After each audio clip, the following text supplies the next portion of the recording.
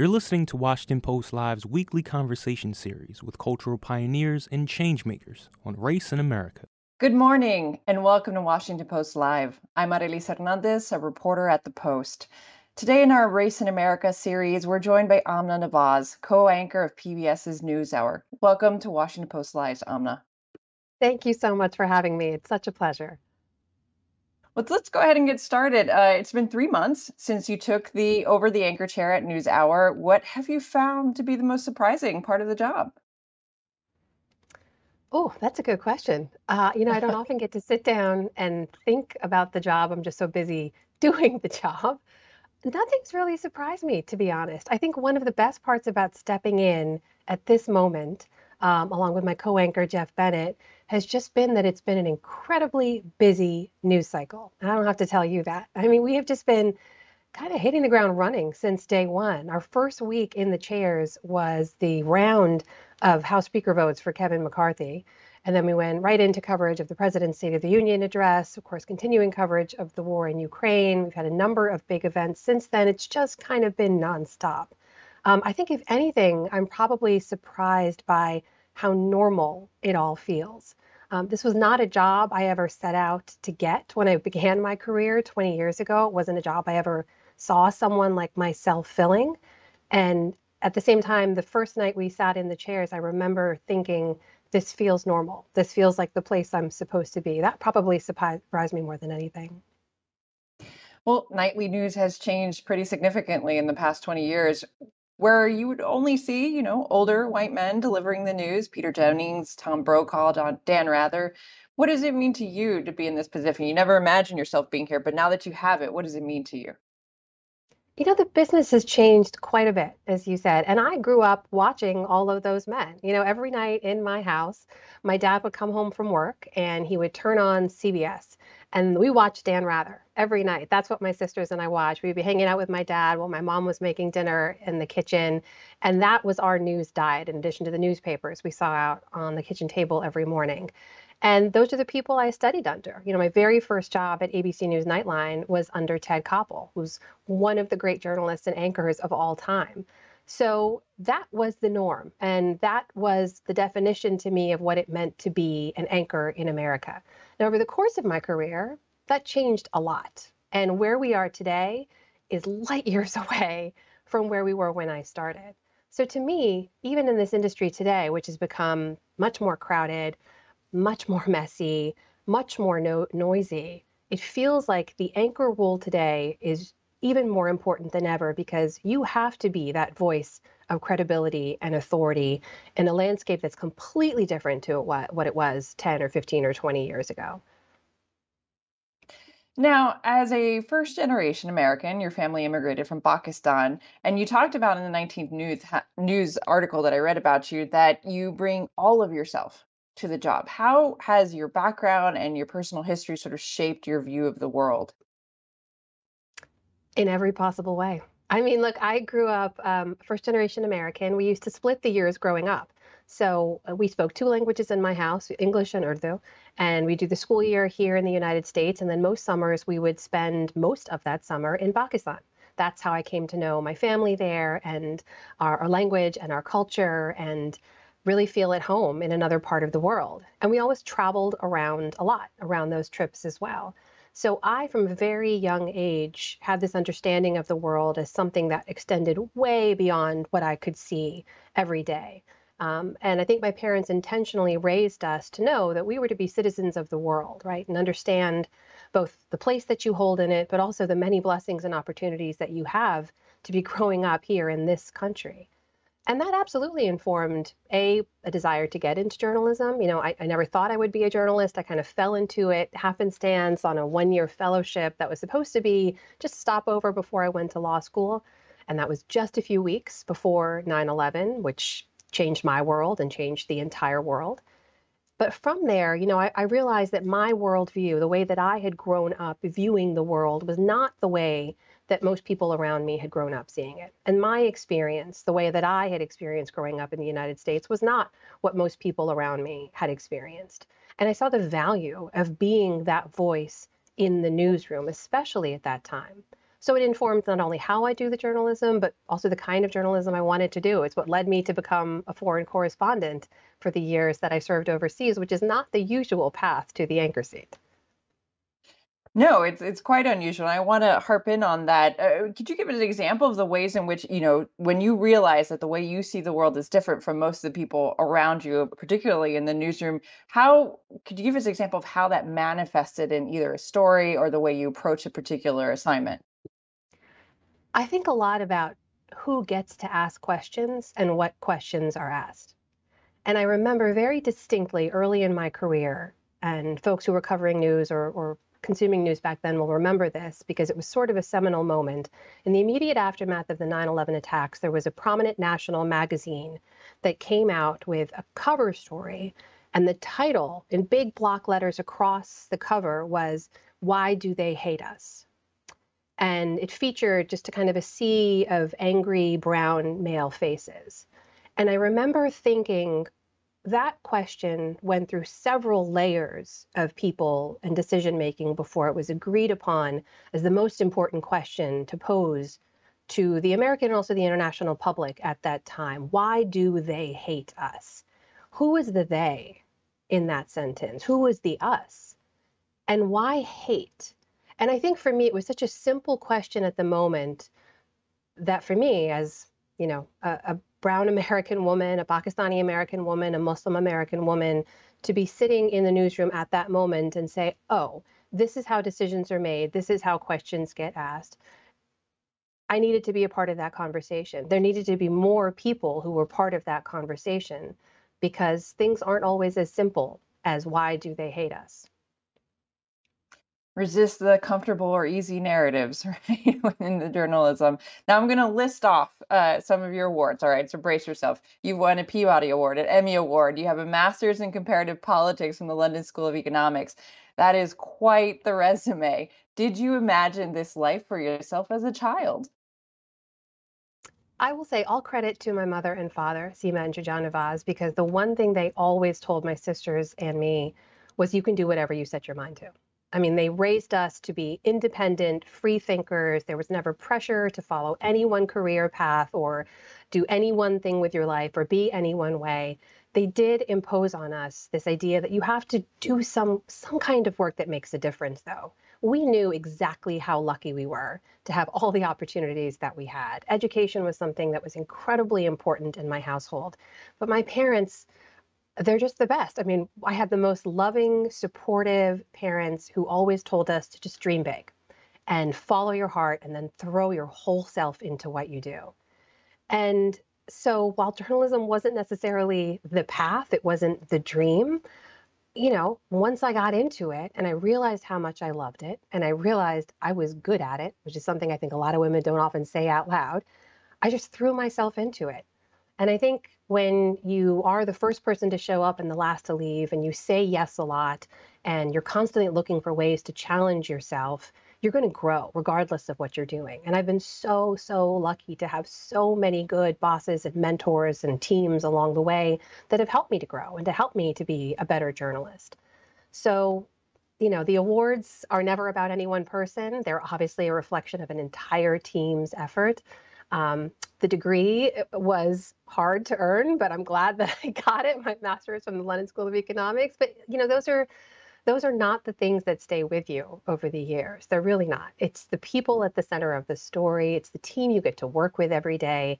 I'm a firm believer in the idea that your life is made up of how you live your days. And I live my days doing work I love to do with people I adore and respect and admire. And what's better than that? Well, we'll give all due credit then to Mama and Papa for sowing the seeds, including, helping you to see the world differently. So this is, as a foreign correspondent, pivoting back to that experience and covering war and conflict and being the Islamabad bureau chief when you were at NBC. How do you think all of that experience, plus what Mama and Papa Nawaz put you through or showed you of the world, influences the way that you cover now U.S. politics? Oh, hugely, immensely. I mean, think about the years I was overseas. I started going often in the 2000s, and I was overseas intensely and almost full time between Pakistan and Afghanistan from like 2011 to 2014, 2015. I mean, think about what was happening in the US at that moment. And I think when you're overseas and you're in a completely different environment, you're viewing things from afar, right? And there's a bit of a distance, and the analysis that you can do with that is it's a little different than the newsrooms in the United States at the moment. So there was continuing coverage, of course, because we still had to have a U.S. troop presence in Afghanistan. There was also rising domestic extremism in Pakistan, and I was covering terrorism quite a bit on the ground there. But I also remember earlier being overseas. I was actually in Kabul, outside of Kabul, at the U.S. base at Bagram, doing an entirely unrelated story to anything happening here in the United States, hanging out with soldiers and doing some stories on them. And I remember being there when the Sandy Hook shooting happened. And I remember it distinctly because, it obviously threw all of our plans into upheaval, and I was so far away, I wasn't in a position to go help and cover it. But I remember at the time thinking, my God, if that many children were killed here in an active war zone in a day, it would be earth shaking. It would just be a tectonic shift in how we viewed this war and this country and what's at stake and who's being impacted. And like a lot of people, I remember thinking at the time, well, that will surely have that kind of impact back home. But of course, viewing it from the distance I did at the moment, I just have to say it was surreal, to be in an active war zone and think, we have never seen that kind of loss of life of children here in Afghanistan. It was surreal, is the word. Wow. Wow. And I mean, from the coverage of that event, of that tragic event, did you see anything that stood out to you, or that you had a different thought about the way it was presented here in the US? No, I think I've now come to cover enough school shootings and mass shootings to know that this is a uniquely American problem, right? That will or won't have a uniquely American solution. And I think we can talk about that for a whole nother session if you want some time. But I will say, being overseas, I think, if anything, it just sort of deepened in me the conviction and the fact that there are often multiple sides, multiple complicated sides to every story.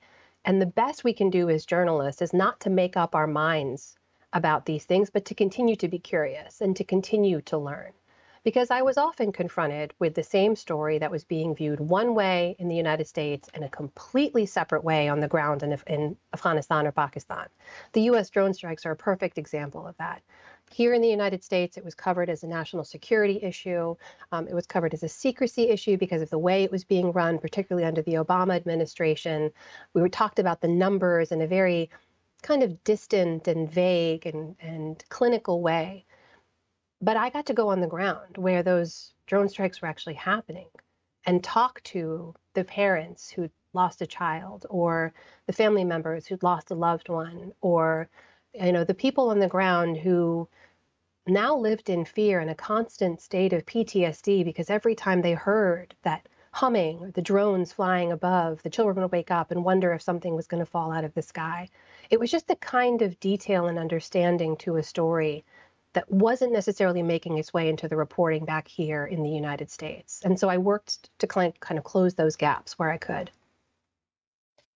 I'm going to take a point of personal privilege and deviate. I want to ask you a question about objectivity, because this also came up in a couple of interviews that I read in which you talked about how no group has a monopoly on objectivity. And there was an op-ed in the Washington Post from my former boss, Marty Barron, this weekend, sort of defending the idea of objectivity. What does it mean to you, given, the fact that you do bring your whole self into this job and, value the perspectives deeply that you bring, that has shaped your work? What is objectivity, and what does it mean to you? I think if you asked 10 different journalists to define objectivity, you'd probably get 10 different definitions. I think that's the truth, because it's objectivity as defined by whom? For generations, objectivity was defined by the standard bearers in this industry. And those were mostly men, mostly white men, mostly older white men. That is a valid and credible viewpoint, but it is one valid and credible viewpoint. And I think one of the best things about journalism and what we've been able to achieve as an industry is that we have newsrooms that better reflect the public we are meant to be serving every day. And that will only make the work that we do better. So I say unapologetically that I bring my whole self to this work because my whole self is more than just the color of my skin or my faith or where I was raised or the languages I speak or the fact that I'm a Virgo or that I love college basketball or that I love color coding and organizing my file. Like all of these parts of me I bring to my work, as well as 20 years of journalism across this entire country, across the planet, talking to hundreds and hundreds and hundreds of people on the ground and producing and reporting thousands of stories. That is my whole self that I bring. And I will argue that any journalist who's come before me, regardless of their background and experience, has done the exact same thing. And what does that do? Well, that informs the kinds of stories that you think are interesting, the kinds of stories you want to pursue, the kinds of questions you think are worth asking, the sorts of people whose voices you think are worth elevating. And I think we've all seen over the generations of change in this industry, those decisions were being made by a very small and very homogenous group of people. Journalism is better today because that's no longer true. On that note, you've made it a point throughout your career to do stories and to highlight the stories of Asian Americans in this country. Explain to our audience, if you would, why that is so important. You know, it's one of those aspects of my work that I take great pride in, which is to say, there are important stories that will resonate with millions and millions of people who were meant to be serving that just weren't being told. And largely they weren't being told because there was no one in the room to say, hey, did you hear that story about so-and-so? Or, oh, did you know that this particular holiday is important to this community for the following reasons? Or, hey, did you know that this group of people in this part of the country are facing these challenges?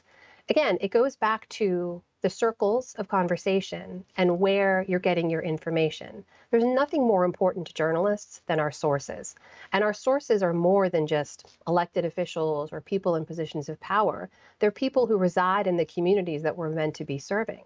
And so a lot of those voices and a lot of those stories just weren't trickling up into the conversations in national newsrooms necessarily. There have been, credit where credit's due, a number of regional and in-language newspapers and news organizations dedicated to covering these communities and getting their stories out for generations. But I would argue a lot of those stories deserve national attention because those are the kinds of stories that can provide a window into communities that are maybe even right next door to yours you never knew about, or communities all the way across the country that are similar to yours in ways you never knew about. So I took a lot of pride. I had a lot of fun because I think these stories are great and interesting and necessary in elevating some of those voices and telling those stories to a bigger audience. Continuing with this theme of bringing our whole self into the job, you have two daughters. How do they influence your work? I mean, having kids changes everything. It does. It changes everything. It changes your world. It changes how you see your place in the world. It changes how you see your future and their futures. I have, my husband Paul and I have two of the most amazing, magical, powerful, funny little people in the world. And they are that way because that's who they are. It's really nothing we've done. They just came out that way. And they are probably the thing that grounds me more than anything in the work that I do. I wear their initials around my neck, my husband and my girl's initials. I have their names on my wrist, and I got these because I was traveling quite a bit early in my work, and I was missing them a lot. And I got the tattoos, and I went to them, and I said, look, now you guys are always with mommy wherever she goes. And that was at the end of 2019. And then the pandemic hit, and then we were all together all the time. And I joked, well, these were probably unnecessary. But they're my whole heart. I love them so dearly. I cry when I talk about them because I have so much love for them. And they're just, I do have certain kind of rules and tenets I go back to in my journalism. And one of them is that children are always innocent parties in all the stories that we cover and should be treated that way, right? That no child is ever to blame for decisions made by adults. And I view that, I think, largely because of the way I view how my children are navigating their path through this world, which is to say we're here to protect them, right? We're here to help them figure out who they want to be and who they're meant to be and nothing else. If you keep me going, I could talk about my girls for hours, so I'm going to stop there. Well, thank you for sharing that, though. I'm going to pivot back to a little bit to something you said earlier about the work that needs to be done about including more voices, more representative voices, more diverse voices in the newsroom. We've talked about the problem. We talked about how it enriches the journalism to have all these other voices. But how should newsrooms go about doing this and diversifying their newsrooms?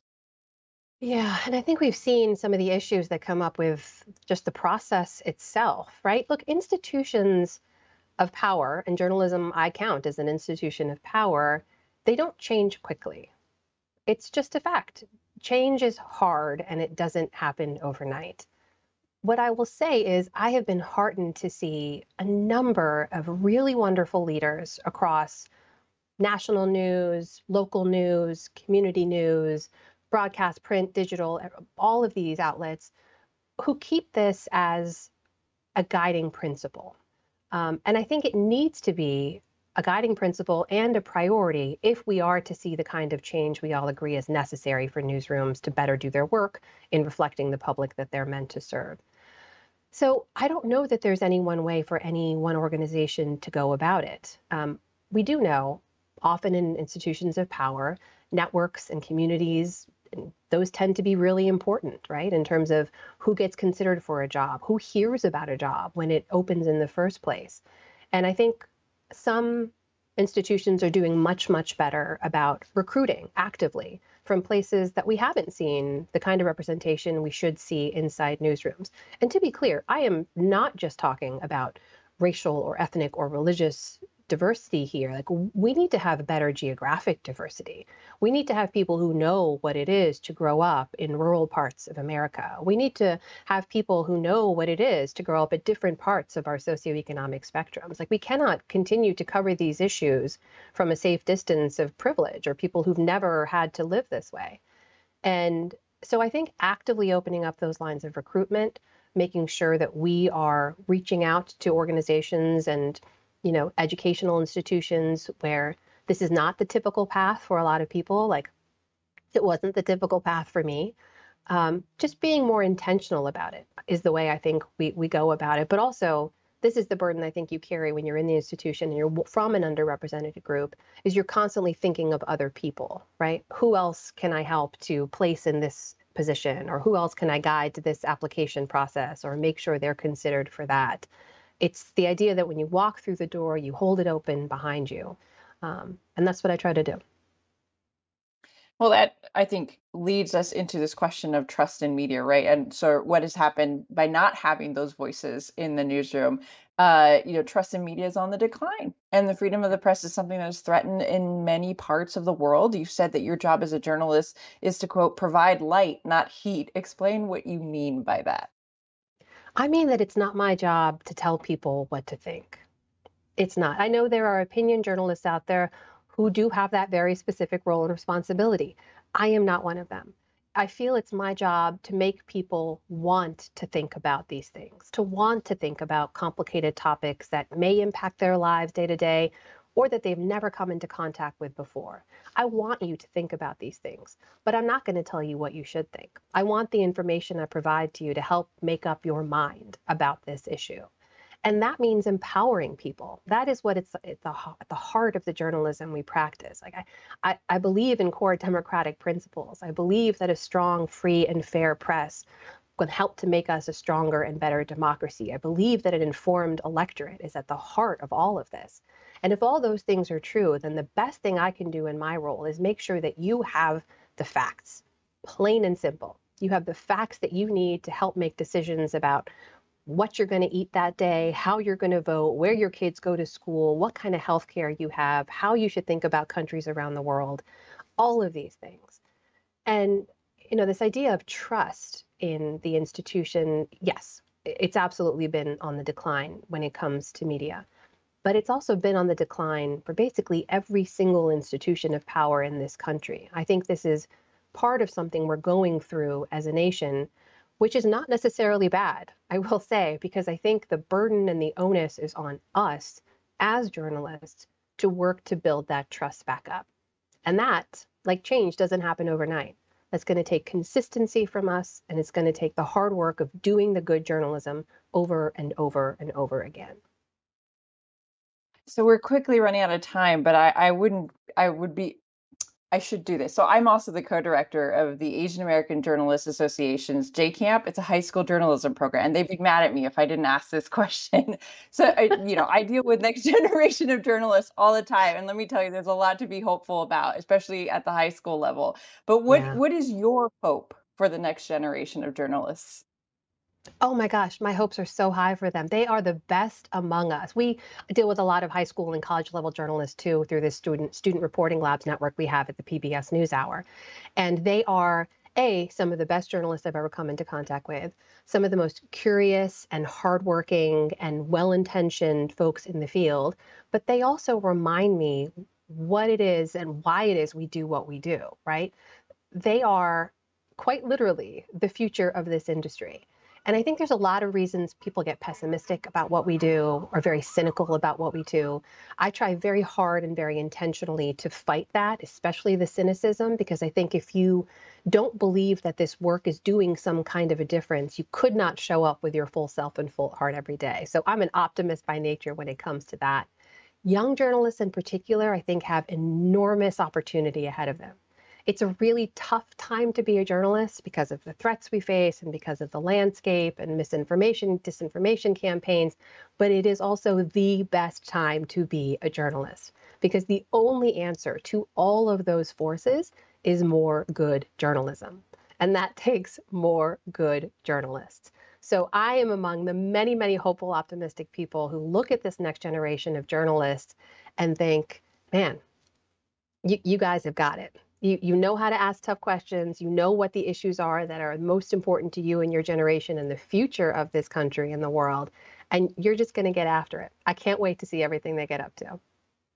No, it's so much fun to see them do what they do. And in that vein, again, I'm going to put myself in the seat of a high school journalist. What's the best professional advice you've ever received? Oh, I think it's kind of a hodgepodge of a number of pieces of advice I've gotten. I like to tell young journalists these days something I didn't hear enough coming up, which is you have to take care of yourself too. I don't think we talked enough about it when I was coming up. I saw and I covered a lot of things that stayed with me in ways that I never fully really reckoned with, and I'm reckoning with now. And I talk about therapy and self-care because I wish more people had talked about therapy and self-care with me coming up. So I hope that is true for young journalists, but also keep it simple, right? Fairness and accuracy and fidelity to the facts above all else. Be kind to other people, treat other people's stories with the same care and attention that you would want your story treated if it was being told. Well, unfortunately, we are out of time, so we'll have to leave it there. Amna Nawaz, thanks you so much. Thank you for joining us. Really appreciate it. Such a pleasure. Thank you so much. Thanks for listening. To always stay up to date with this series, subscribe to Washington Post Live's Race in America in Apple Podcasts or wherever you listen.